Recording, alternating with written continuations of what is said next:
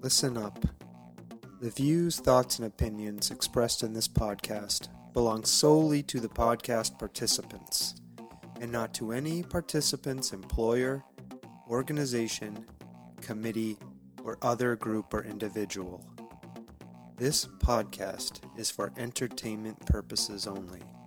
You know, for fun. So lighten up and enjoy.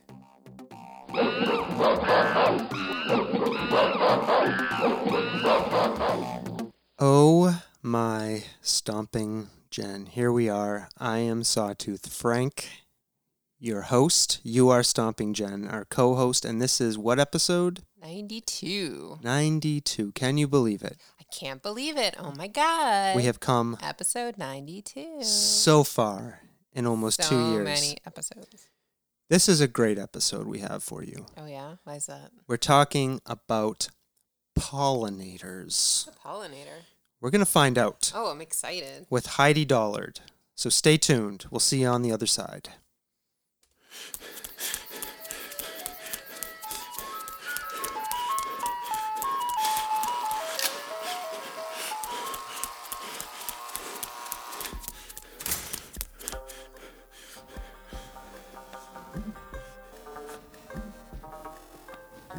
The Soft Serve Podcast.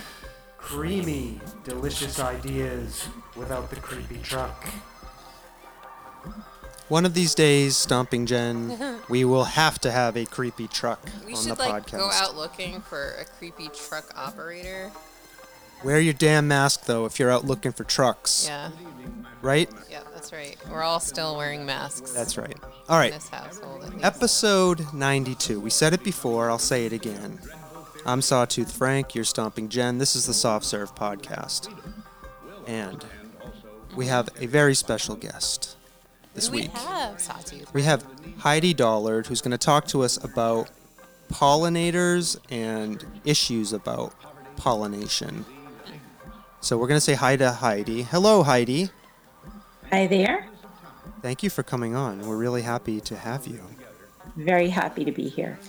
Now, we usually let our guests say whatever they would like about themselves because I don't like to paint people into a box. That is one thing I do not do. So we're going to give our guests an opportunity to hear from you. Tell us whatever you'd like about yourself, who you are, what you do, why you're interested in pollination, maybe. Okay, well, I am retired and I'm spending a good deal of my time as an environmental activist. And I have a special focus on pollinators and insects. And you may ask, why am I so interested in pollinators and insects? And the reason is they are incredibly important to the ecosystem and really to all life on the planet. And they are in trouble, in really, really bad trouble. I think it's getting a fair amount of press now, but still a lot of people are unaware of the situation. And so I'm trying to educate people through multiple channels about why they should care and the specific things they can do to change things and turn things around and save pollinators and other insects and consequently save the planet. And I'm not exaggerating.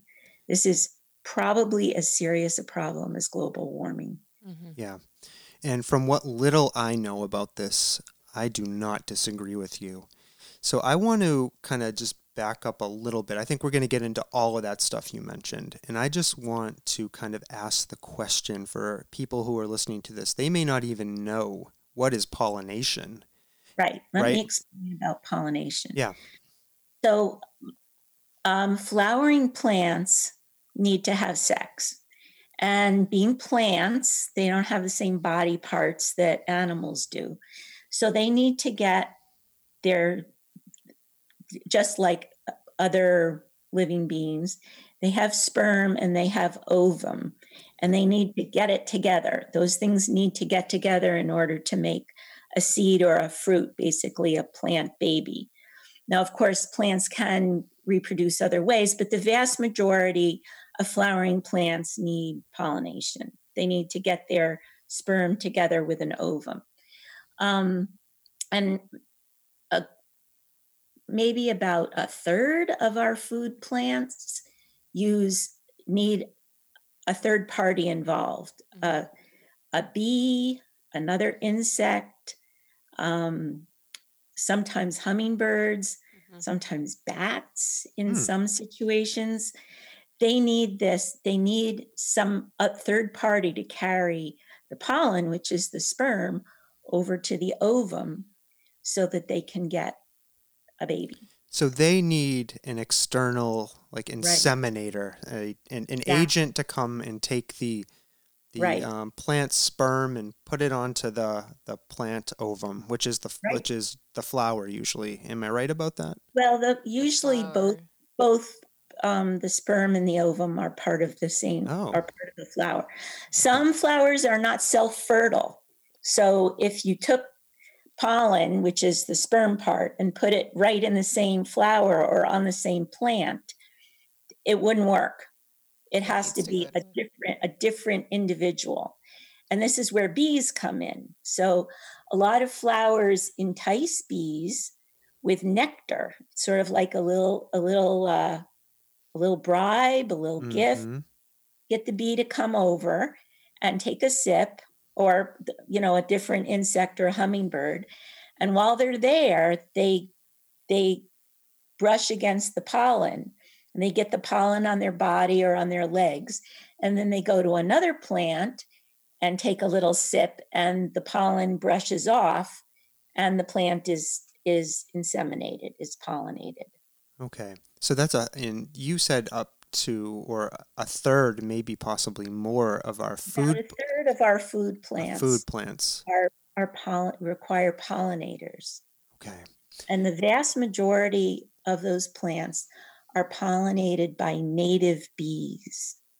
Native bees. So I understand from a previous conversation we had on this podcast with Lindsay and Matt, who run Oak and Ash Farm and Distillery in Belchertown, that what we think of as a honeybee is not actually native to North America. That's a very important point. I'm glad you brought that up. A lot of people are confused about that. Honeybees are kind of like cattle. They're livestock. They are an animal that has been bred by humans and kept by humans for a specific purpose, both to make honey and also to provide pollinator services. But and there are some crops like almonds in particular, where there's vast tracts of land that are planted in almond trees, and there couldn't possibly be enough bees in the vicinity, naturally occurring bees in the vicinity, to pollinate all those flowers. So what the farmers need to do is truck in hundreds and hundreds, probably tens of thousands even, of bee hives from all over the country to pollinate those almonds. But and there are a number of crops where the farmers have to pay. They rent beehives, they truck them in. But most of our local crops are pollinated by native bees. Yeah. Now you mentioned that I think most pollinators are insects, but there are, and I know you mentioned some other ones like bats and other things. Yeah, not around here, but I think the only non-insect pollinator around here is a hummingbird. Okay. Now I was surprised to learn, that wasps are pollinators. Yeah.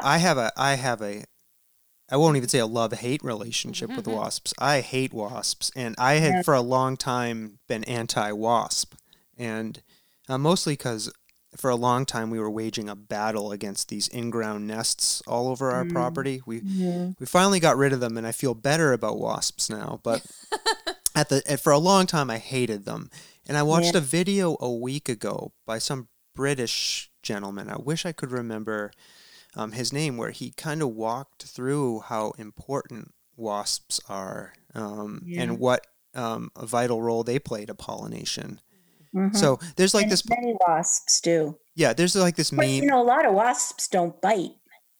Yeah, I didn't know that. And there's like a really popular meme going around that, like says like what are wasps good for? Nothing. They're the assholes of the animal kingdom. But That's not true. but I learned recently. You've expanded your.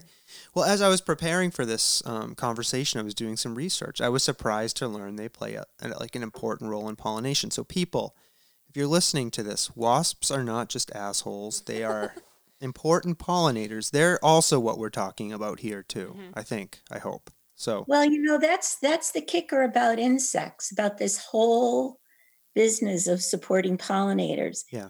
Insects are kind of a tough sell to the general public. Most people, when they think of insects, they think, oh, mosquitoes, bed bugs, yellow jackets, silverfish, cockroaches. I mean, I could go on and on. Yeah. If insects disappeared, maybe that would be a good thing. No, that would not be a good thing. That would really be the end of life on Earth as we know it. Yeah, and I think one of the things I learned at some point, I don't remember when, I have a undergraduate degree in microbiology, and I think on that journey towards that degree, I learned that most of the flowering plants on this planet co-evolved with insects. Correct. That's why they have this kind of Symbiotic relationship. commensual and symbiotic relationship. Symbiotic in many cases. Yeah. So they couldn't survive. Yeah. Without. So I was surprised. I think I was surprised to learn that at the time, and I think it underscores how important one is to the other. Well, I think in general, the entire ecosystem is so reliant upon each other. That's I think more. I mean, yes, obviously, this topic, but you know what? I'm just expanding out the lens a little bit further. Like the flies and the ants and the scavengers that eat the dead things, and just you can go on and on and on and on and on. Yeah. Well, some flies are pollinators too, not the flies that you get in your house or that. Well, there's a lot of different flies, but the flies that are pollinators are probably ones you wouldn't necessarily notice. Right. But some beetles are pollinators too. Yeah. So Heidi, you mentioned that for a lot of people, insects are, understandably, a hard sell, right? How did you get interested in pollinators and insects? What drew you in? Could you tell us? Okay. Well, first of all, before I worked in IT, I actually was a biologist. I have a master's degree in biology, actually, with an emphasis on marine biology. I did not know that about you. Yeah, little known fact. So I already knew a lot about biology. I've always loved science and the natural world, and always have done a lot of stuff outside. Always read a lot of science, but I think I read an article or I listened to a podcast a few years ago about a study in Germany where they had measured the biomass of insects in a specific area. And they discovered that since the 1970s, in other words, since I was, like in college, the biomass of insects had decreased by 70%, which is huge. Think of that. Yeah. 70% less insects on the planet. And if we think of how important they are to everything else, that is terrifying. And when they mentioned that statistic, I thought, I remember when I was a kid, I remember, piles of dead insects under like the light next to our front door. I remember driving at night in the summer and our car would be just like covered with dead insect goo. You don't see that anymore. Yeah. I mean, it's obvious. There's such a decrease of insects. You can see it with your own eye if you're my age. You can remember when there were more insects in the world. Now, can you recall, and if you can't, that's understandable, when they think this decline in global insect populations began? I think it's been pretty much a steady decrease. They didn't say specifically, but there's been a lot of speculation about why it is, and of course, the two biggest things are use of pesticides, which of course goes unchecked practically, and both in home environments, but especially agriculturally, and loss of habitat. As more and more of the Earth's surface becomes, suburbs. Yeah. And I think a lot of people might not imagine that insects, like other larger animals, need habitat, right? Like, because they're often so unseen by us, Right. They may not think that, clear cutting, a couple thousand acres could impact an insect population. Putting in solar panels. Yeah. Right. Solar panels. That's what I would think. Yeah. So you're describing being aware kind of a few decades ago about this fact about decreasing biomass in global insect populations. Is that what began to get you interested in insects? Yeah, I think that this is like a very key environmental issue. But another reason why this is an important cause for me is that this is something we can fix. We ourselves, each one of us, can do something. With a lot of other things, it's far away, it's in Washington, or it's, you can't change what the oil companies are doing. But you know what? You can really make a difference in your own yard, or even if you don't even have a yard, if you just have, a community garden plot, or you have a balcony where you can plant something.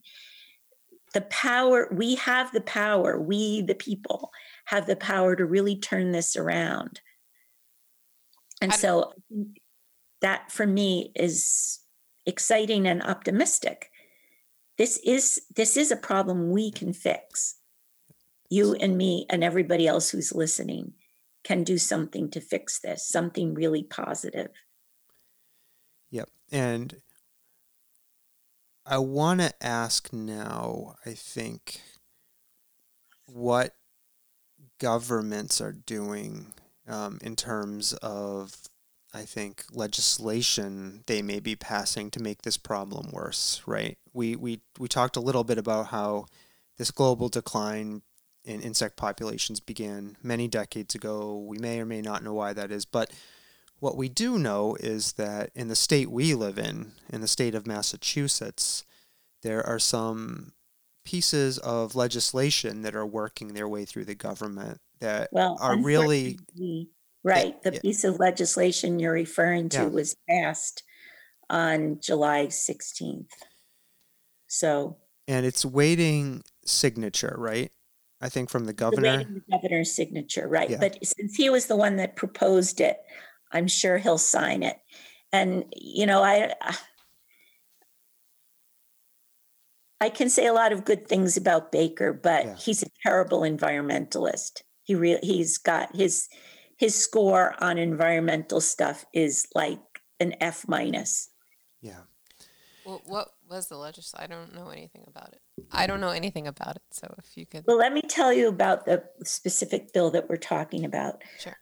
This is a mosquito control bill, and the state of Massachusetts has always, for I guess decades, done mass spraying to control the mosquito population. And the main reason is that they consider mosquitoes to be a public health problem because there's a number of mosquito-borne diseases, particularly West Nile and Eastern equine encephalitis. And you may note that there's always something in the paper like, oh my God, we found 3 mosquitoes that have West Nile virus or something. Right.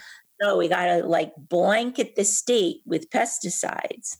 And basically that's what they do. They do aerial spraying and truck spraying in response to discovering a certain number of mosquitoes that carry that disease. So,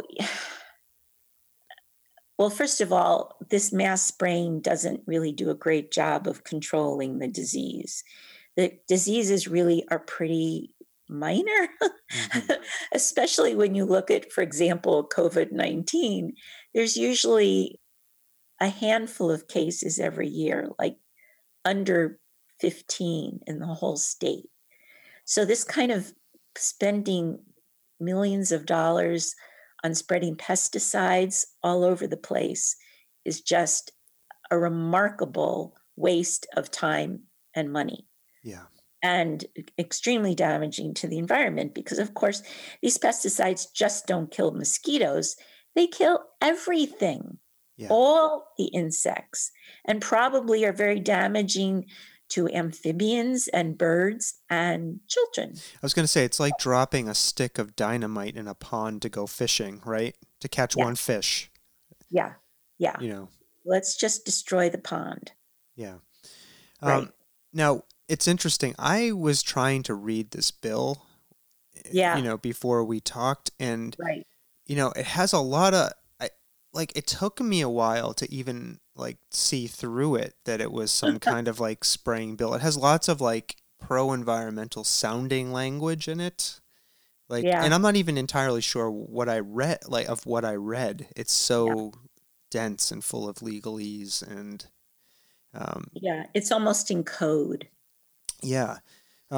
So this bill got passed. Now, does it provide for statewide application of these pesticides to reduce mosquito populations? Yeah, the real kicker in this bill, the reason that it's worse than the previous policy and the previous practice, is that the bill specifically says that the state has the right to go and spray in any community, anywhere in the state, even if the community says, no, we don't want you to spray, stand down, no spraying here. The only way a community can prevent themselves from being sprayed is if they can present this mosquito control board with an alternative mosquito control plan that board approves. And if you read that legislation, there's also some scary stuff. They only give people 48 hours notice that they're going to do something. God. And they don't really disseminate it in a very easy way for you to even find out. Now, you can ask that your property not be sprayed. But, if they're doing aerial spraying and you have like a half-acre lot, what do you think the chances are that they're going to skip over you? Right. That this spray isn't going to drift over from the street. Of course, you're going to be inundated with this spray. Right. Yeah, and I think, people who may look at this or the application of these pesticides, may say, oh, they're just spraying over, the 100 acres, behind my house. They're not spraying my yard. Now, these 100 acres that they're spraying in is likely where these pollinators are living, right? Correct. Yep. Correct. So they're dumping the this unpopulated areas where the habitats are. Right. So they're probably spraying where there's wetlands because that's where the mosquitoes are. Now, so this bill has been passed, right? It just hasn't been signed by the governor yet. Right. Do we have any idea about why Baker wanted this legislation so badly? Was it just because it looks good for him and his administration to say, I took steps to reduce, deadly mosquito diseases? Or is there is the Mosquito Control Board, which I believe is very politically powerful. And they do have a lot of representatives from industry, from the chemical industry, and also from traditional agriculture on this Mosquito Control Board. One of the things that the Toxic Action Network fought to get was getting wider representation on this control board, which they did get. They did say that there needed to be representatives from, organic growers associations and public health agencies. So it's possible that there could be some more intelligent life administering this mosquito spraying. But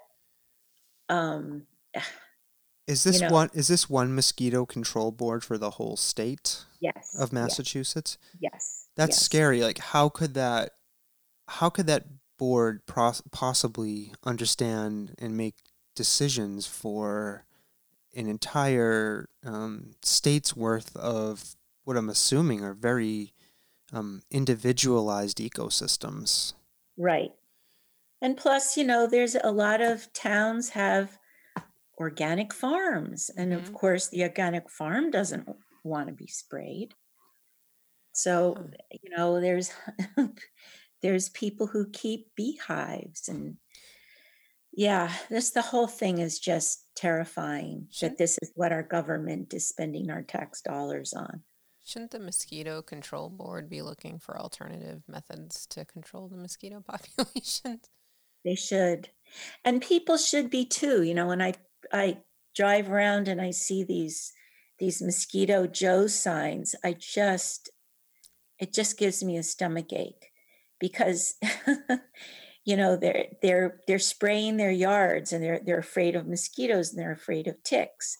And they think that somehow this is a good thing. Well, they're killing all life in their yard, and it can't ever really be effective. You can't really prevent your kid from getting a mosquito bite or a tick bite. There's much safer ways of dealing with this. For example, there's something called mosquito dunks. You put out, it's a commercial product. You can probably get it, anywhere around here. And it is just specific to mosquitoes. You put out one of these dunks. It looks like kind of this donut shaped. Yeah, it's a little disc, right? I've seen those. Yep. You put it in a bucket of water. The mosquitoes lay their eggs in that bucket of water. They're attracted to it, and it kills off the mosquitoes as larvae. And it's very, very localized. It's very specific to mosquitoes. It doesn't kill anything else. If people just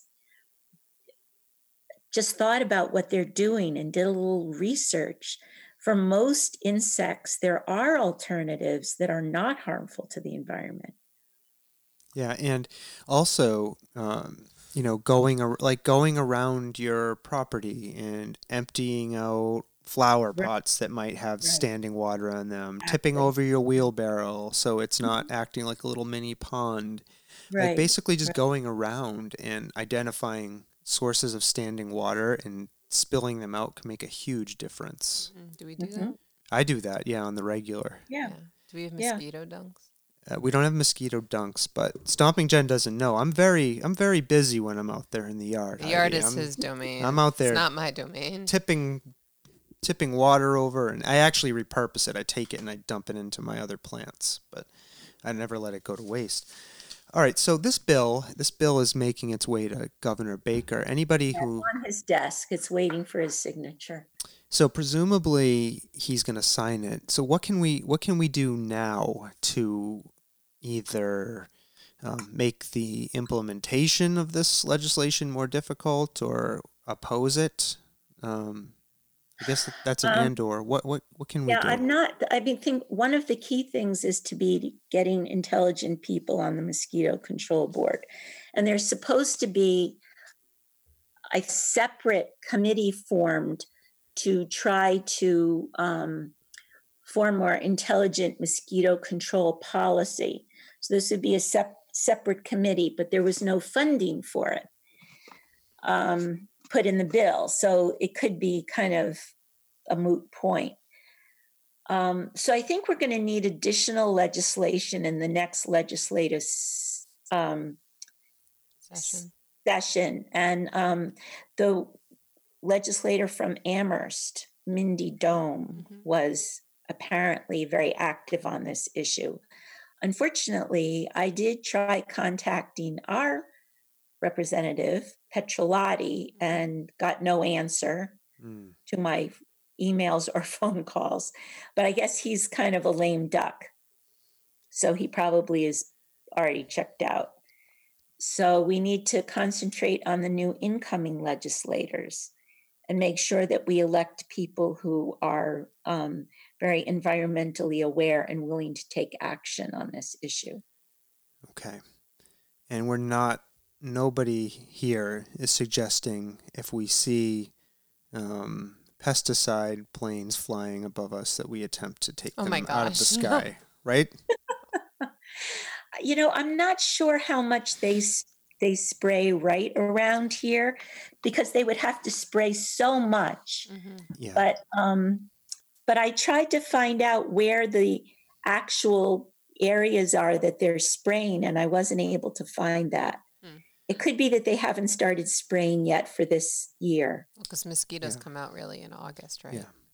Or that's when they get that's when you start to hear about cases of things. Right. I think that is when Tripoli and West Nile has begun to propagate itself through the population. But I'm just saying anecdotally, mosquitoes themselves are, out in like May. Yeah. April, May. Yeah. I have mosquito bites. I have plenty of mosquito bites already. Yeah. Now you mentioned a while ago that you can notice just by walking around in the world that there are less insects overall. Now, what are some signs that our local pollinator populations might be sick or in decline? Is there anything that people can be on the lookout for? Is it something that we can observe other than wildlife biologists telling us about this? Well, here's something that's pretty obvious is if you walk past a typical suburban house that's surrounded by, an acre of lawn and maybe a few foundation shrubs, that's an ecological desert. That supports almost no pollinator life whatsoever. Mm-hmm. So that's a clear sign of habitat loss. And if you have one of those suburban lots, you could completely transform it into a pollinator heaven without a whole lot of effort or expense. There's some really, you could go to town and plant trees and bushes and, pollinator meadow, and that would be great. That would be super. But a really simple thing that someone could do is just mow their lawn less. There's actually some really interesting studies that show if you only mow your lawn once every 2 weeks, you let all the the little flowering weeds that like clover and things like that grow in your lawn, give them a chance to flower, that you help pollinators tremendously. Yeah, that's what we do here. Is it once in our yard, 2 or 3 weeks, and I do it specifically to try to help the bees because I read that a few years back. Yeah, very effective, and it does not increase ticks at all, not in the slightest. They've the same people. There's a woman named Susan Lerman or Lerner at UMass who's done a lot of work on this, on how to make your yard, lawns in particular, more pollinator friendly. And she's done some work checking for ticks. Are these longer lawns attracting ticks? No, they're not. She couldn't find any more ticks. Yeah. Now I did some research into this, and I'm beginning to construct a pollinator meadow in my front yard. Can you talk a little bit about what that is? Could you tell us? Yes. Well, there's a lot of different meadows, and it can be either really complicated or relatively simple. if you really want to go to town and just have native plants, you pretty much have to start from bare earth and really get rid of the seed bank that's already in your soil. Yeah. And I would love everybody to do this, but I have to say it's not an easy thing to do. And I don't want to encourage people to use chemicals. There are some ecologists, people who do habitat restoration, which recommend using Roundup. And, Roundup is very controversial, and it is a chemical. So I probably is not that good for pollinators. Mm-hmm. But what you can do is you can lay down cardboard and kill what's there, and then you can put down clear plastic over that and let it solarize, or black plastic works too, and try to kill the weeds in the top soil. And then you can put down various native plant mixes, and that would be the high effort way. And if you want to do that, I would be thrilled. But if you want to do a really simple thing and just make a meadow, just stop mowing your lawn. Yeah. That's it. Just don't mow your lawn, and all kinds of fascinating things are going to pop up in there. And there are some plants which, if you plant in your meadow, there are plants that are like super great for pollinators, like milkweed. Common milkweed is probably one of the primary ones. A lot of trees and bushes are essential for pollinators. And ecologists who are really trying to encourage people to turn their yards into habitat encourage people to plant trees that are really good, because pollinators they need pollen and they need nectar, Yeah. but they also need to eat leaves. Yeah. When a lot of butterflies are, go through their life cycle, they're an egg and then they're a caterpillar. And when they're a caterpillar, they have to eat leaves. Yeah. And probably the best plant for those caterpillars are oaks. White oaks are the best. We have a lot of those on our good. property. Now, what I have done, I have noticed that it seems like these pollinators, butterflies, bees, they like these ornamental grasses that I have. So I've planted a bunch of them around Are the they yard. native grasses? I think so. I'm pretty sure. But I always see bees. I always see bees around them. They seem to like them. Well, that's always a good sign. Yeah. So there's a lot of information on the web. There's something called Native Plant Finder that can help you identify the best native species for your area. Okay, Native Plant Finder. Native plant. I think it's nativeplantfinder.org. And there's tons and tons of resources online. There's the Xerces Society. That's spelled Xerces. It's named after an extinct butterfly, which is supporting pollinator habitat. There's a great website called Healthy Yards. There's our own local Nasami farm and what used to be called the framing. What did it used to be called? Now it's the Native Plant Trust. Has fabulous resources.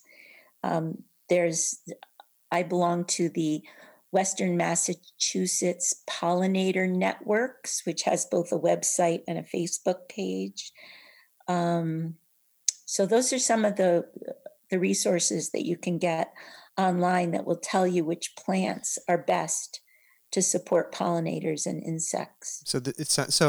So it sounds like people can take some really, easy steps to help out in your local little ecosystem, your yard and the surrounding area, just by planting some things in your yard. That's awesome. Right. Right. Converting your lawn to habitat. Now, one of the things, and you mentioned this before, is that that insects are not an easy lift for people, right? Why should we care about these things? Right. So, how can we get people to see that something, as small as a bee has a huge impact on their lives and that we need to act? Like, how can we get through? Well, there's this guy, Doug Tallamy, who's an professor at University of Delaware. He's an entomologist, and he's done fabulous research, and he's a great spokesperson. You should, if you Google some of his lectures on YouTube, he's a really, really compelling speaker. He has a great story to tell about birds. Almost everybody likes birds, right? They're not in everybody, people feed birds. People want birds in their yard. People love to bird watch and identify birds. So he has a story about a typical chickadee family that he observed in his own yard. Now, chickadee babies and no bird babies eat seeds. They got to eat something more Meaty. soft, right? Meaty, soft, digestible. They eat caterpillars. And he has counted the number of caterpillars that it takes to raise one clutch, one nest, and it's between 6,000 and 9,000 caterpillars. What? Yes, that's a lot of caterpillars. Yeah, it is. Over the course to raise like one nest's worth of babies, like 3 or 4 babies in a nest, 6,000 to 9,000. So you need to plant. If you like birds, you better be planting plants that feed caterpillars. Yeah. That's crazy. Yeah. It's the spider web of life. Well, here's the interesting thing. Like, I'm listening Yeah. to you talk, and then my mind starts to think about invasive species that are in our environment, and how do we address that? Because there's things like gypsy moths and then the emerald ash borer that are killing all the trees. Yeah. Right. Yeah, the gypsy moths are really tough. I really struggled. I have a relatively new yard. It was new construction. So, I was looking at literally bare ground, and I wanted to plant a lot of stuff. I wanted to turn the whole yard into habitat. And I thought about planting a lot of white oaks, but this was in the middle of a really bad gypsy moth year. Yeah. And I was thinking, they're just going to be devoured by the gypsy moths. I can't plant white oaks. Right. So I didn't. And we have an enormous white oak in the corner of the property, huge, beautiful tree. And my husband, it was pretty much defoliated last year, and my husband was afraid that it would be again this year. And we actually did put a systemic insecticide called ACE into the tree. And then, as it turns out, it was not a bad gypsy moth year, but it was a really, really tough decision because, But cherries are another really good tree. Cherries, willows. There's a lot of other trees that feed a lot of caterpillars. So there are a lot of choices if you go through those lists. Yeah. So he is kind of framing I want to say it's Doug Tallamy, but that can't be right. Tallamy. It's Tallamy. Okay, Tallamy. Yep. In my mind, I said it was B, and I thought that would be so fun and cute. No. So he is framing the problem by telling this story about a bird family. Right. Yeah. Right. And I think that is something that could definitely maybe touch people or connect with them. And I'm wondering if there are butterflies. People love butterflies. They do. The hungry caterpillar. What's that guy? Eric Carl. Eric Carl. Yeah, Eric Carl, right. We need to get him on this pollinator situation. Sorry. But I don't know. Caterpillars, some people think they're cute and pretty. And of course, there is that book, The Very Hungry Caterpillar. Yeah. Some people think bumblebees are very cute, little stripy bottoms and stuff. But I think they're the exception. Mm-hmm. It is hard. Ladybugs, maybe. In the abstract, yeah. Yeah, like we were eating dinner and a spider crawled across the table and our daughter like freaked out and we're all like, spiders are good. They kill other insects. Yeah. Like there's nothing wrong with spiders. Yeah, I think you make a really good point, is that a lot of this education needs to start with very young children, because a lot of children do have this knee-jerk reaction that insects are bad, they're scary, they're going to bite them. Mm-hmm. In fact, very few native pollinators sting anybody. A lot of them don't even have stingers. Mostly when people are bitten by or stung by what they think is a bee, it's either a honeybee or it's a yellow jacket, which isn't even technically a bee. Yeah. Yellow jackets. Those are the ones, worst. Those are the ones I don't like. Those are the worst. They're very aggressive. Yeah, territorial and aggressive. And I'm wondering in my mind if there are things we can learn from other successful environmental campaigns. Well, we have to really look to the EU. Yeah. The European Union has been much, much, much more aware of this problem. They've banned a lot of chemicals. One of the chemicals that really people should be aware of is a group of chemicals called neonicotinoids. Oh, yeah. These are chemicals that actually go into the soil and are sprayed on seeds. And what's really bad about these is that they're absorbed into the tissue of the plant and they stay there for a couple of years. And aren't these chemicals that have been positioned as healthier alternatives to other herbicides? Yeah, it is, and it's really sad. It's very sad. They're healthier for people, because they're just mixed into the soil. So the agricultural workers don't breathe them. Yep, and they're derived. They put it on their skin. So it is, at the time of the application, it is healthier for those agricultural workers. That's true. Yep. But it persists in the soil. It persists in the tissue of the plant. It's actually absorbed, or it's passed into the pollen and the nectar. And then the bees eat the pollen and the nectar. And either they die outright or they suffer what's known as sublethal effects. So, they may not actually just die on the spot, but it may affect their ability to fly or to navigate or reproduce. And then, essentially that generation dies. And I think this stuff is derived from tobacco plants, nicotine. Yeah, I think you're right. And I obviously don't want to go too far into this rabbit hole, but there you have another powerful industry, right, that is suffering over here, right, in terms of declining tobacco product use. So hey, let's worm our way into topical herbicides and create this thing that seems safer, but it's actually slowly poisoning and killing pollinators. Yeah, I don't know where the nicotine in the neonicotinoids comes from. It could be just, created in a lab. I might be making that up, people. Yeah, so I don't know. Yeah, let's not spread misinformation. Don't follow me too. Podcast. Hey, I have a disclaimer at the beginning of this. Yeah. So I can Let's say whatever I want. Research on this topic. Yeah.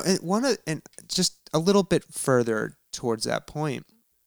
I mean, this, as we've talked about, this is a serious, serious problem. This loss of pollinators, and what I've seen, and I was doing a little bit of research on this, and immediately I began seeing articles about corporations who, instead of actually looking at addressing the problem, right, like what's killing pollinators, what can we do to promote pollinator populations, they say, let's design robot bees.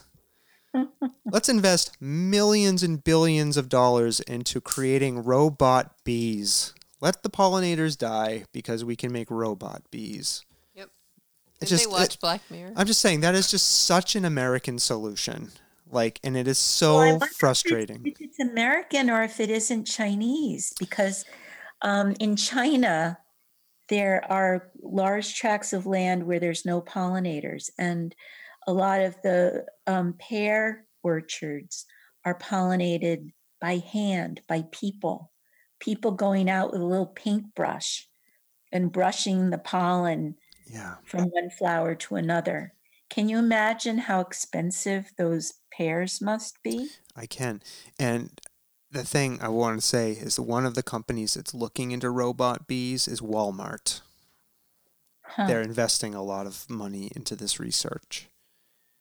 And I think Monsanto was dipping. Oh, of course. Yeah, of course, right? Yep, was Evil dipping. Empire. Yeah, Yeah.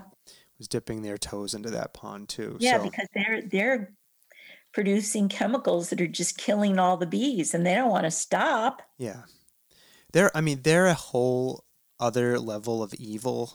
Like the stuff that they're doing with their GMO corn Yep. and suing farmers. We won't go into all that. Are you aware of this, Heidi? Yes. Yeah, Yes. it's crazy. Real quick for people listening, like what Monsanto has done is patented the genes in their corn. They go and they buy tracts of land next to other corn farmers. They plant their corn next door, and then the wind, just because it's wind, carries Wind the pollinated, right? yeah, the wind. Corn is wind pollinated. Yep, or the bees or whatever. They contaminate the other farmers' crop with the Monsanto corn, and then Monsanto sues them and demands a cut of their profits because your corn now has our patented genes. I'm not sure if they're winning in court. There's been some recent I hope not. decisions against Monsanto, or it's yeah, of course. Well, that's a whole other topic for Yep. Another podcast. And let me or just say, material. I don't know any of that to be true. What? That's just what I We heard. watched a whole documentary on that. Yeah, but I also don't want to get sued by Monsanto. So I don't know that any of that's actually true. Go investigate it yourself, people. All right, so one of the things I wanted to ask, and maybe you could shed some light on this. We hear about the organic food industry, right? I'm buying organic food at Whole Foods, so I don't need to worry about anything, including pollinators. Is the organic food industry pollinator friendly? Is there work they can do in this area? If you're buying organic food, should you also still be thinking about the health of pollinators? Yes. Well, buying organic food is great because that means you're supporting a farmer who is not spreading pesticides. And as we know, pesticides are a huge, huge, huge problem for pollinators. So that buying organic is great. Every time I buy organic bananas, I think there's a banana farmer somewhere in Costa Rica who's not spreading pesticides in the jungle. And I think, okay, I did a good thing. Yeah. But that's not enough. If you know, I hate to say this, but I have friends who buy all organic food for themselves and have no compunction about spreading whatever chemicals they want on their lawn. And that's just nuts. Yeah. I think people think that somehow the world is big enough so that you can, throw your waste out into the world and it will be diluted enough, that it won't like come back to haunt you. Well, unfortunately, the world is a closed system and we've produced so much pesticides that the world isn't big enough to dilute it. It's just we're accumulating this stuff everywhere. And it's in our bodies, it's in our children's bodies. And we got to stop for the good of everybody. We really have to stop using pesticides or use pesticides in only the most in the situation of the absolute last resort. Yeah. I volunteer at a native plant nursery, and of course, the whole point of it is to support pollinators. And the little hoop house, the little greenhouse, was invaded by wasps. And of course, we weren't going to spray them. And it turned out it wasn't really that hard to get rid of them. Every night after they were not active, the owner just came in and took down the nest. And after a while, they just went away. Yeah. And I also read that you can put up like an artificial wasp nest. Oh, I have one of those. They work. Yeah. Yeah, I put it under my pool deck. How elegant is that, Yeah. Yeah, it's like a little cloth bag that has like the striations of wasp nest kind of like sewn into it, and you can just hang it up like on a nail. And and the wasps say, "Oops." Yeah. There's already somebody here. We'll move on. Yeah, it's like Game of Thrones. They're Somebody's like, already in the neighborhood. There's a wasp in my neighborhood. Yeah, that's King's Landing. I'm gonna go to Winterfell. Yeah. Do you have a favorite? I think people need to be more proactive than just buying organic produce. Right. Although, hey, I give them 5 gold stars for buying organic produce. Organic local produce is a great thing. But there's other things that they can do and they should do.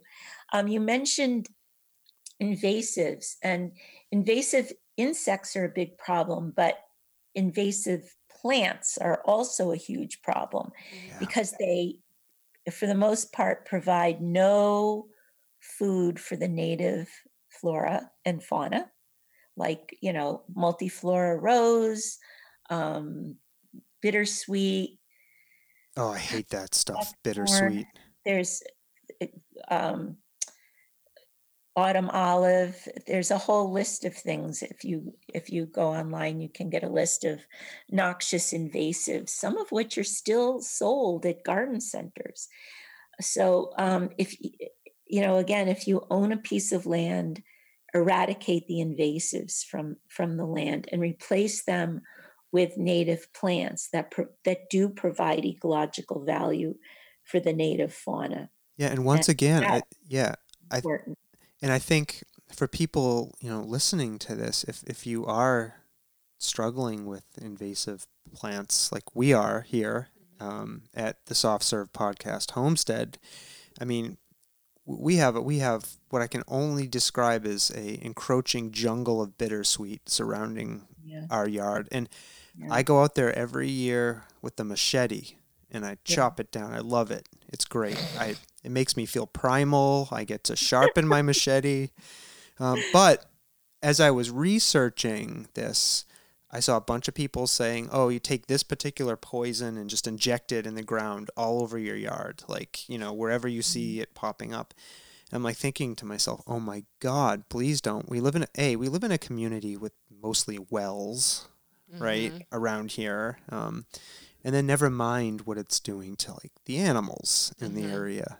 So, well, the issue of chemicals to control invasives, I actually went to a talk by Doug Tallamy last November, and one of the stories that he tells is that when he first moved into his current house, I guess like 15 or 20 years ago, it was 10 acres of horrible invasives. And basically his wife, who's, an average woman in her 40s, cleared it herself, that she was able to eradicate the invasives. I think it was probably a full-time job for quite a while, for several months. And so after the talk, I said, "You must have used some chemical. Did you use Roundup?" And he said, no, he didn't use Roundup. He used a different chemical called Garlon. And I researched it and found that there's other products which have the same active ingredient. And I bought some, and then I read all of the instructions, and I was so completely intimidated by how noxious and poisonous. But if Doug Tallamy thinks it's okay, it probably is. Apparently, it's a plant hormone, and it's not damaging to, you have to be really careful with it. Yeah. And I think the way he recommends using it is that you cut down the plant at ground level, and then you put a little tiny dab of this chemical on the cut stump. So you're putting a minimal amount of it into the environment. Yeah. But, the sad thing is, there could be some superheroes out there who could really dig out every last bit of invasive plant by the roots and really eradicate it. But I think that's most of us, Yeah. It's a hard battle to fight. I yeah, think is it's a what you're really trying hard to say. battle. So It might be a case where very, very selective use of chemicals is the only way to go. And then, sorry, this brings up a host of different topics just from my time on the select board. I have to deal with things like, we've been getting into water sports this season, and the invasive species in the water. The trees, which I mentioned before, all the dead trees in this area because of the invasive species. How do all these invasives get here? It's crazy. Is it like nurseries that, oh, this is a pretty plant, let's bring it, let's try to sell it and market it, and they don't realize what it does, or a lot of plants, did come in that way, or they came in on packaging, believe it or not. Yeah. Or they were the packaging, that there was straw or something, or they come in on airplane tires. They come in the guts of birds. Yeah. Martha Martha Stewart brings them in as wreaths. All her fault. Yes. Oh my God. Where did that come from? So I have a stupid question. Do underwater plants need pollinators of any kind? No, not that I know of. No. Okay. I don't think that there's any plants that actually flower underwater. So they would probably do all their flowering at the surface and then need. Correct. But water plants need pollinators, I would imagine, if they have a flower, right? Yeah.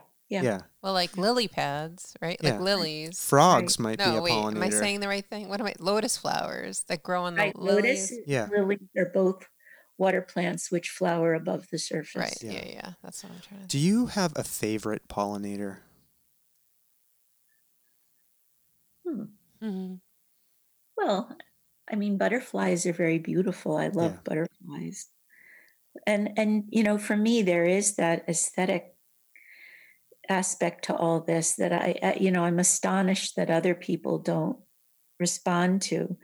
If you go out into a pollinator garden and you see all these beautiful flowers and, that are just like abuzz with bees, and you look closely at a lot of these insects, besides the butterflies, they're beautiful.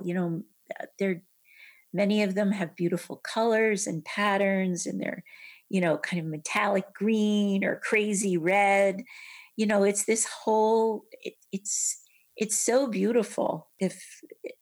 And you mentioned this before, just go out and sit down and just watch like a cluster of plants or something. And I really enjoy watching bees and trying to follow them around before they get away, and watching them go from thing to thing. Even when we had a wasp infestation, as I was figuring out how to kill them all, I would lie down by their nest and just watch them so I could understand where they were going, how they were getting in and out, and their comings and goings. And they got used to me. I never got stung once, and because I just laid there and I watched them, and they were fascinating. Absolutely fascinating. I was transfixed. I wish that everybody felt that way. I think so many people are just not that attuned to the natural world. Mm-hmm. So they'd rather be, at TJ Maxx or something than out in the garden. Mm-hmm. And next time you're at the mall or something, sometimes these places have pots full of flowers sitting out front. Sit by one of those pots for a few minutes. People are always so scared to get stung. And just see if you see a bee. Yeah, see if you see a bee or something, or butterfly I come love by. it when people like freak out. There's a bee. There's a bee. I'm Yeah. like, just sit there. Stop bothering you. Just sit there. Sometimes they bother you, though. I got stung 22 times once. Yeah, but that's because you provoked a nest. That's true. I deserved it. But so you mentioned before, Heidi, that you were interested in other environmental issues. Is there anything else you're working on in addition to pollinators? Is there any, before we talk about other things, was there anything you really wanted to say about the pollinators that we didn't cover? Well, I do want to talk about, there are some things people specifically can do. So I just wanted to go down. Yeah, that please. list. Yeah. Let's go. Some of them we've talked about quite a lot, like, don't use pesticides, and be careful when you go out shopping for plants that you buy what we call clean plants that have no neonicotinoids in them. And I think that it's becoming more and more of a known issue. And I have read that even, that used to be you could not buy a plant at Lowe's or Home Depot because for sure it would have neonics in it. But I think that's getting to be less and less true. I spoke to the guy at Lowe's last year, the year before, and he said that he was aware of the problem and very few of their suppliers use neonics, but you still need to ask to be sure. And when you plant seeds, you need to buy organic seeds because a lot of seeds are sprayed with neonics and they will persist into the plant and get into the nectar and the pollen and then get into the bees. So it's really important to avoid neonicotinoids in particular. And there are sources. If you go to that Western Massachusetts Bees site, there's a list of local nurseries which don't use any neonics at all. Okay. And if you go to a native plant nursery, they won't have any neonics either. So that's really important. Right. So we talked about reducing lawn because lawn is just, you might as well, from an ecological point of view, you might as well just put down AstroTurf. Yeah. It is useless. But if you let it grow, if you let it get longer, then that helps things tremendously. When you plant, so we also talked about getting rid of invasives, and you should replace them with native plants. And we talked about how there's a lot of resources online about finding which native plants will suit your purposes. And some native plants are really super, super useful to pollinators, like echinacea is like kind of the poster child. But it's a beautiful plant and it's easy to grow. And you can make medicine out of it too. Yes. Yeah. We used to have all this stuff. And on the subject of natives, it is better to plant the straight species rather than cultivars. So there's this, a lot of plant breeders are now, they want to make the plants fancier or more colorful or have some, frilly little thing on the top of the flower. These are not as valuable to pollinators as the straight species. So, I plant some of them, but for the majority of my yard, I try to plant straight species. Can I ask a quick question about that? So a lot of people listening to this might say, oh, it's almost August. I shouldn't bother planting anything now. Spring and summer are over. Is it too late to go out to your local native plant nursery and pick up a plant and stick one in the ground right now? Well, it's not too late, but don't do it right now because it's just too hot and dry. Yeah. But the fall is a great time to be planting plants. Right. So I think a lot of people think they should only and can only plant in spring, but we can plant right up into the fall, right? If the conditions are right. A lot of things do really well when you plant them in the fall. September is a great time, and even into October. Okay. With climate change, yeah, we have warmer falls, and so I plant a lot of stuff in the fall. And it does very well. So all you lazy people listening to this, you have some. Don't do it now though; it's way too hot. It's too dry. Yeah, but wait till it's a little wetter, and then get out there and plant. Yes. Okay. Okay. Here's something not related to planting that's Okay. super important. And that is, if you have lights outside your house, like you have driveway lights, Yeah. or a lot of people do, those are terrible for pollinators, especially because a lot of pollinators pollinate at night. Moths are actually as important or more important than butterflies in terms of their pollinator activity. No And they kidding. fly at night and they're attracted to those lights, and they just bang themselves against the light until they die. That kills so many pollinators. So what you want to do is either get motion activated lights or replace the white light bulb with a yellow light bulb. Oh, okay. And that will not attract the moths.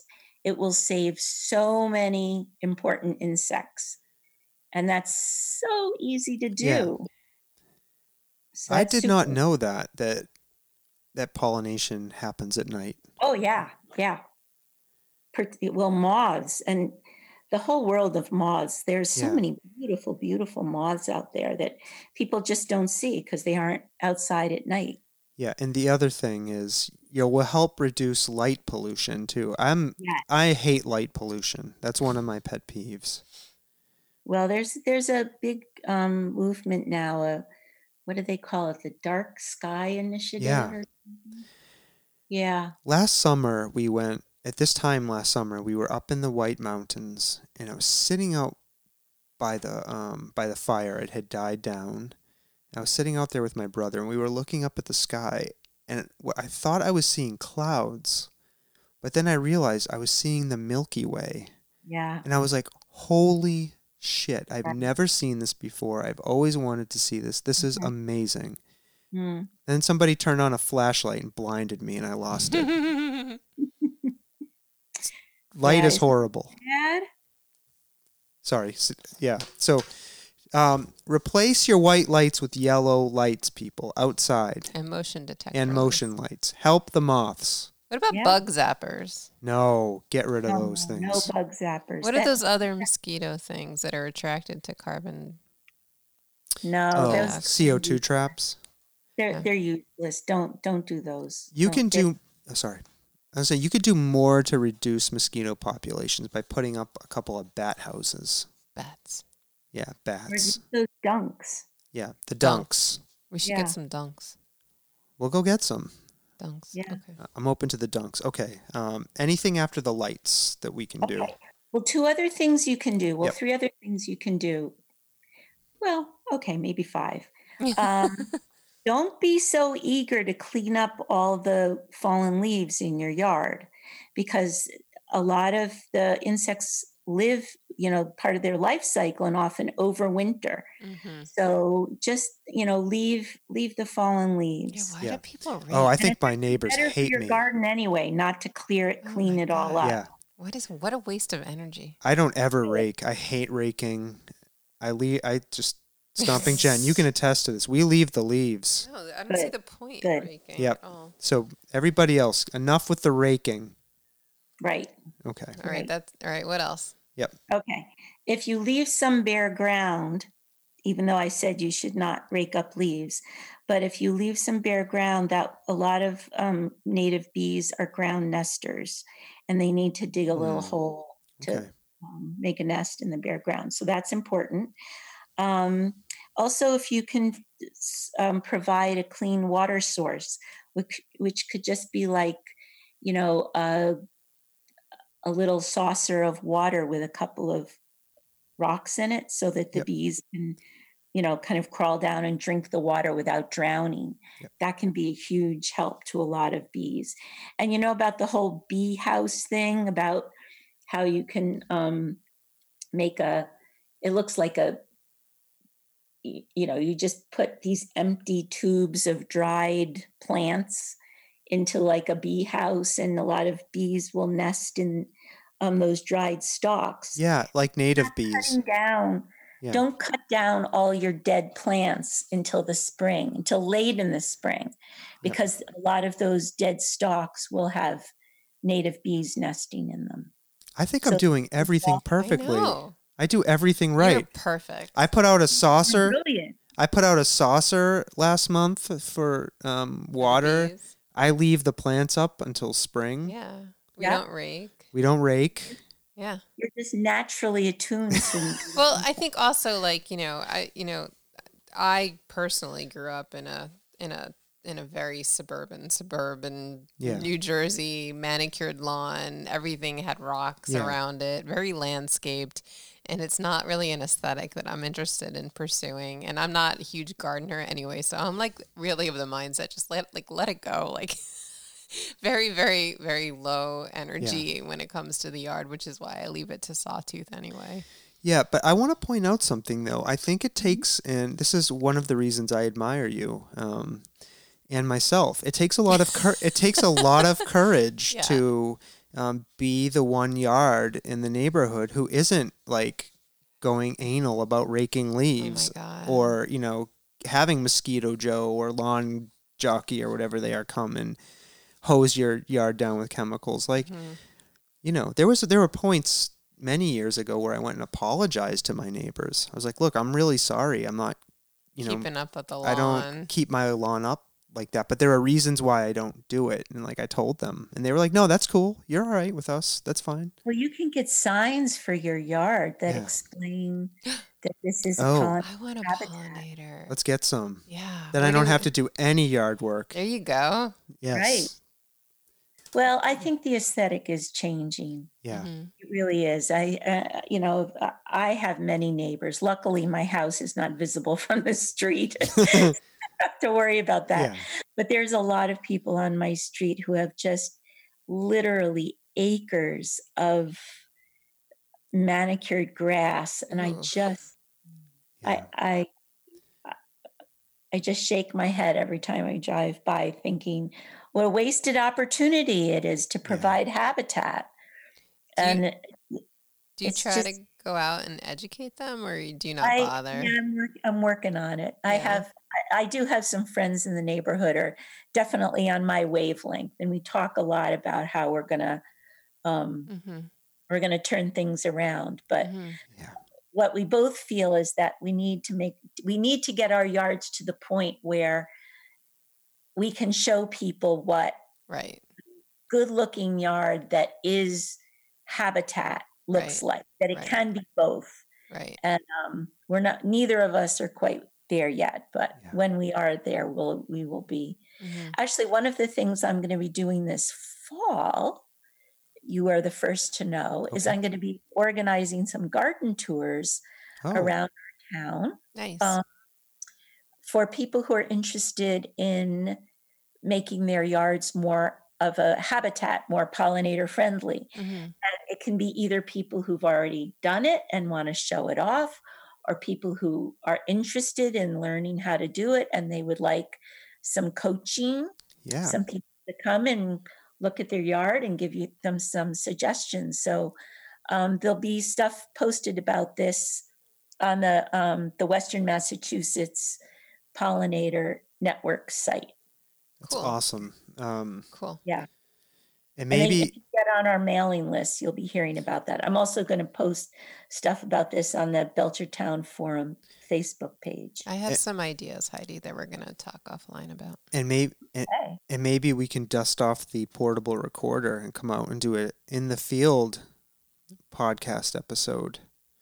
I'm thinking a little bigger, but that's okay. How dare you? There's nothing bigger than this podcast. Nothing. A little bit more targeted to this Belchertown community. That would be super. That would be great. We're going to be interviewing for new co-hosts very soon. All right. Very soon. All right. All right. Was there anything else on the list? We talked about messy yards, water source, bare ground. I think those are the main things. I mean, as I say, if you really want to go to town, there's a lot you can do. There's a lot that the ecologists recommend about having a layered yard, planting trees. So you have a tall layer, then you have bushes, then you have like an understory layer. But that is, if you want to do that, fabulous. But that level of effort is not necessary to really turn your yard around. And one of the signs of a really healthy yard is if you look out in your backyard and you see fireflies. Mm-hmm. Oh, we have a bunch. So magical. Yeah. Except we don't go outside Too many mosquitoes. because of the You mosquitoes. can stay inside and look out the window. Yeah. I think, no. Heidi said something earlier that has me really thinking. This year, it looks like we've got a good crop of pears coming up in our pear tree. But I think I need to get out there next spring with this paintbrush. So I think you need to learn more about pear trees because I think they only fruit like every 3 years. Oh. Or there's like a whole thing, and like we don't prune them, and we don't do we don't do right by our poor pear trees. That's a different problem altogether. All right, so people, listen. This is an important issue, but we can take steps to move the needle. Exactly. Right. So let's move it. We have the power ourselves. We do. Yeah. Oh, geez. So much. What else? All right, what else should we be thinking about? What else are you thinking about, Heidi? I know this is a lot, the pollinators, but is there anything else that's occupying your mind in terms of environmental activism right now that you want to talk about? Well, there is the whole related thing of, just reducing chemicals as a whole in the environment, of, reducing the use of fossil fuels. Not everybody can build a net zero house, but they can make their existing house much more energy efficient. Yeah. Using less oil, less electricity, getting solar panels. And I was thinking, like, if you have a goal of using less fossil fuels, right? Pursuing a pollinator-based yard can help you, because then you don't have to get out there and mow that stupid lawn every week. That's right. The lawns. I could go on for an hour about how stupid lawns are. Yeah. They are so stupid on so many levels. Yeah. I hate lawns. All that gas that you use to mow the lawn. Yeah. I agree with you. And all the emissions, because the lawn mowers don't have any pollution controls on them. No. And all the people that hire those stupid landscapers that park in the middle of the road. Mm-hmm. Yeah. Do we know any landscapers? No. All right. Yeah. Those stupid landscapers. No, listen, landscapers. We know you've got to go out there and hustle, but look. Why don't you work with your clients to talk about pollinator opportunities and planting some more native-friendly plants? You are brilliant. That doesn't have to mean a loss of business. Right. Actually, there are a lot of landscapers that specialize in pollinator-friendly yards. It's just the ones that specialize in mowing the lawn and chemicals. True green. What are they? All right. I have to ask you about this, and I thought this could be an issue you're interested in. I thought I saw maybe on one of your social media postings something about wild horses. Was that you, or was that somebody else who posted pictures of some wild horses? Well, I do have a history of horses. I owned a horse up until March, but he died. Oh, I'm sorry. Yeah, it was pretty hard. Would you get another horse, do you think, at this point? Yeah. No, that's a whole other topic area. Yeah. But no, in the greater scheme of things, wild horses are not one of my issues. I mean, of course, I wish the best for all wild animals, but it's, wild horses like deer, and there's more of them than there is habitat that can support them. So it's a real issue. Yeah, it's really hard. My brother just moved to Oregon, and like in a kind of collegey town out in Oregon, and he was telling me there are so many deer. Mm-hmm. Like they just sit on people's lawns, they just lounge around in the parks, they mill around on the town common. Yeah. They're like squirrels, he said. Yeah. And they probably demolish people's gardens. I'm guessing. They have to put up probably giant fences. New Jersey is like that. I was just going to say, New Jersey has a huge deer issue. They have more deer than people. I will tell you that when my parents moved to New Jersey out of New York City, 40 some odd years ago, 40 years ago, and they moved to the town that I grew up in. The town that I grew up in was like Hadley 20 years ago. Yeah. It was very agricultural, and there was nothing really there.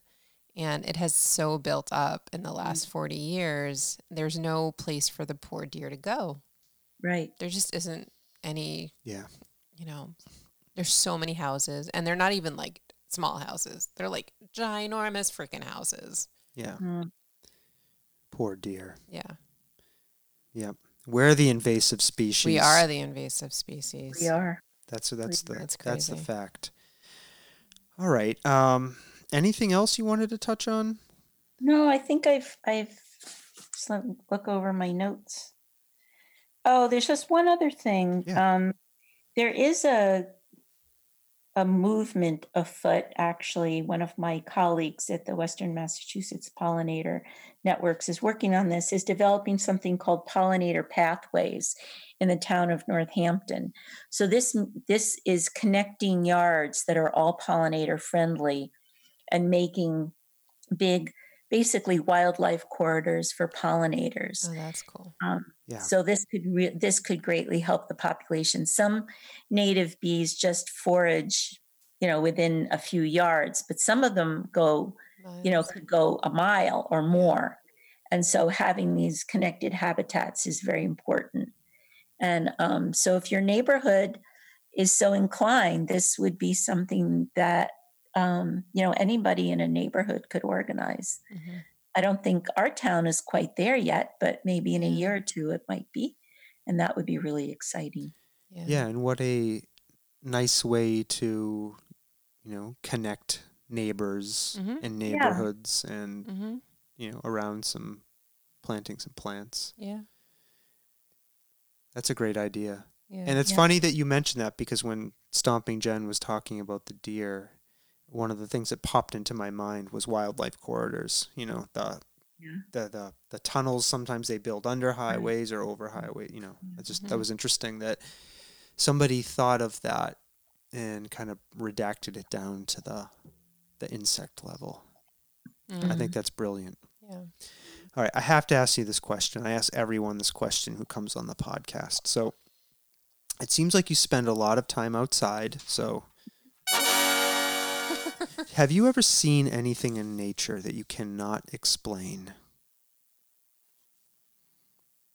Now, I will preface this by saying we had somebody come on and tell us about a ghost, what they think was some kind of ghost performance they came across in the woods once. Somebody, what else, Stomping Jen? It was an alien spaceship sighting. Yep, some lost time. Yep, lost time sighting. Anything happened to you in the outside that you cannot explain? Well, there's a lot of things outside I can't explain, but it doesn't mean that they're not explainable. I have never seen anything that I thought science could not explain. No supernatural occurrence. No, he really wants to know if you've seen the Bigfoot. So far, my Sasquatch. So far, my attempts to paint a mysterious world are failing. That's okay. Hey, the world is plenty mysterious. Yeah, I love that. You're right. No, you're right. It absolutely is, and there's plenty of wonder in the world as true. we can observe it, right, and understand it, and try to understand it. Yeah, like you can find wonder. Like our son he's been our gardener this summer, and he showed me where the ants were like fighting each other. 2 colonies of ants by his garden bed that are fighting each other every night, and he would tell me all about this, and he showed it to me. Do we have to worry? Is this like a Coliseum type of thing? Is he over? overseeing these I think battles? I No, think he's going to be a brilliant yeah. entomologist when he No, grows up. like, this is what he was Yeah. telling me. And I said, how do you know that they're fighting each other? Yeah. There's just a lot of ants there. How do you know it's two? He's like, because they're dead bodies. You can watch them like attack each other. Oh, wow. Yeah. Can't do that. That's Yeah. amazing. Yeah. Yeah. And I'm sure he's researched Yeah. it as well. Oh, geez. All right. So so that's the end of our questions for you, but we usually end the podcast also by asking people what they're doing, just to entertain themselves. What are you doing that's not, activism, or, are you reading any good books, watching some TV, listening to music, anything you want to recommend to people? Hmm. Well, a lot of what I do has been kind of swept up in the Black Lives Matter movement. Mhm. So, one of the book groups that I'm in is reading Zora Neale Houston's book, Their Eyes Were Watching God, which I haven't finished yet, but I recommend it. It's a pretty lively, interesting book. Mhm. I can't believe that it was written like in when was it written? Like in the 1940s or something. Anyway, that's where it's very topical, but very entertaining. And I'm also the other book group I'm reading. Well, I haven't started reading it yet, but I have watched some interviews and lectures by the author, a book called Farming While Black, which details all of the ways that the Black farmers have been disenfranchised and had their land actually stolen from them, which is kind of like a subset of all the ways that the Black population has been disenfranchised and kept in poverty through redlining and other ways of keeping them from accumulating any wealth.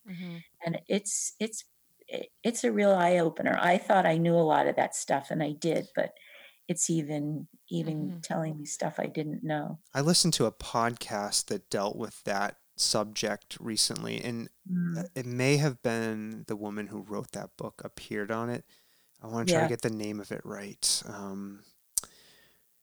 But I guess what I want to say is I think one of the single largest civil rights settlements in American history came from disenfranchised Black farmers who had their land stolen from them by banks and large farming corporations. Yeah. It was the podcast was incredibly eye-opening. I wish I could find it. Yeah. In my quick scroll through, I'm not seeing it here. I don't know how you listen to so many podcasts. I don't sleep. I can't find it. Sugar. Well, anyways, but it does bring up, not to open up another can of worms, but environmental issues are not separate from social justice issues. Yeah. They really are very, very Entangled. closely connected. So, Yeah. I think this pandemic is allowing a lot of the time that we've gotten back into our lives from not commuting and things of that nature has allowed for educational opportunities for people to do a lot more. Yeah. Stomping Jen, you're in a book club that Yes. I believe is dealing with some issues, related to Black Lives Matter and racism. Yes. And what book are you reading? This book is How to Be an Anti-Racist. Yeah. But we're meeting weekly, and there's a lot of teachers in the group. So it turns a lot to the subject of our schools going to open in the fall and things of that nature. So yeah. Interesting. Okay, so book clubs. Do you watch any TV? yeah, I do. I actually watched way too much TV, so much TV since I retired. But also, I retired exactly at the time that the quarantine started. Oh so my it was goodness. weird. And it was the same time my horse died, so it was weird. It was very. No, we watch a lot of like European crime stuff. Are you watching Killing Eve? We just started No. season 3. That's a BBC America production. And Yeah, I've read about that. We should look into that. it's pretty You know enjoyable. we just finished all of the seasons of The Good Fight. I don't think we've watched that. It's on CBS All Access. Is that related to The Good Wife? Yeah, it's like a sequel, but I think my father's watching it's like a different spin. Yeah, I really loved that. I thought it was really interesting and insightful on a lot of different levels. I really liked that. But yeah, I do a lot of cooking. I do a lot of gardening. Okay. Yeah. All right. Well, thank you. Thank you both very much. You are very good interviewers. Thank you. Very enjoyable. Well, it helps when we have amazing guests. So this didn't, an hour and 35 minutes went by without a blink of an eye. And I learned a lot. Much, yeah. And I really appreciate you coming on and talking to us. Well, I really appreciate you helping me to get the word out about this. Is such an important topic. Okay. So what I'm going to do now is I'm going to hit our outro music. If you want to, it's like about a minute, but if you want to hang on a little bit longer, we can just, tie up the bow offline. So I'll hit that, and then we'll say to all of our listeners as we're going out, thank you for listening. We love you. Blah, blah, blah. What else do we want to say to them, Stomping Jen? Yeah, tell a friend. Do some marketing for us, please. We've got some really good episodes. We've got some really good episodes coming up. Share our content. Educate the masses. Who's coming up next? This Meat for Tea? Meat for Tea.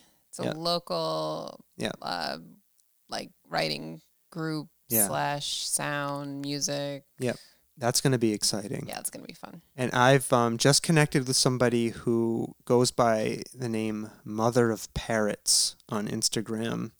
And she has a bunch of parrots. And she's going to come on and talk to us about having parrots. That's very... All right, listen. I find that interesting. No, I'm not. I think it's... Okay. You just said parrots like a bunch of times. All right. All right.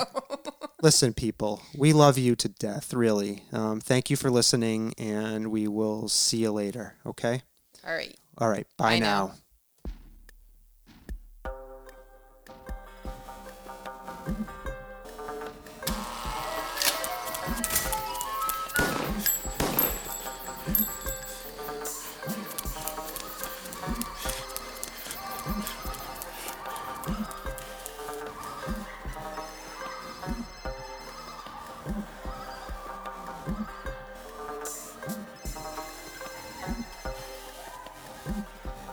Good evening, my fellow Americans.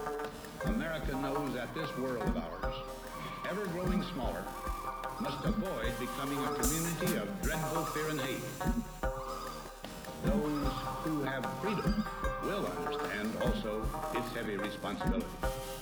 That all who are insensitive to the needs of others will learn charity, and that the sources, scourges of poverty, disease, and ignorance will be made disappear from the earth. And that in the goodness of time, all peoples will come to live together in a peace guaranteed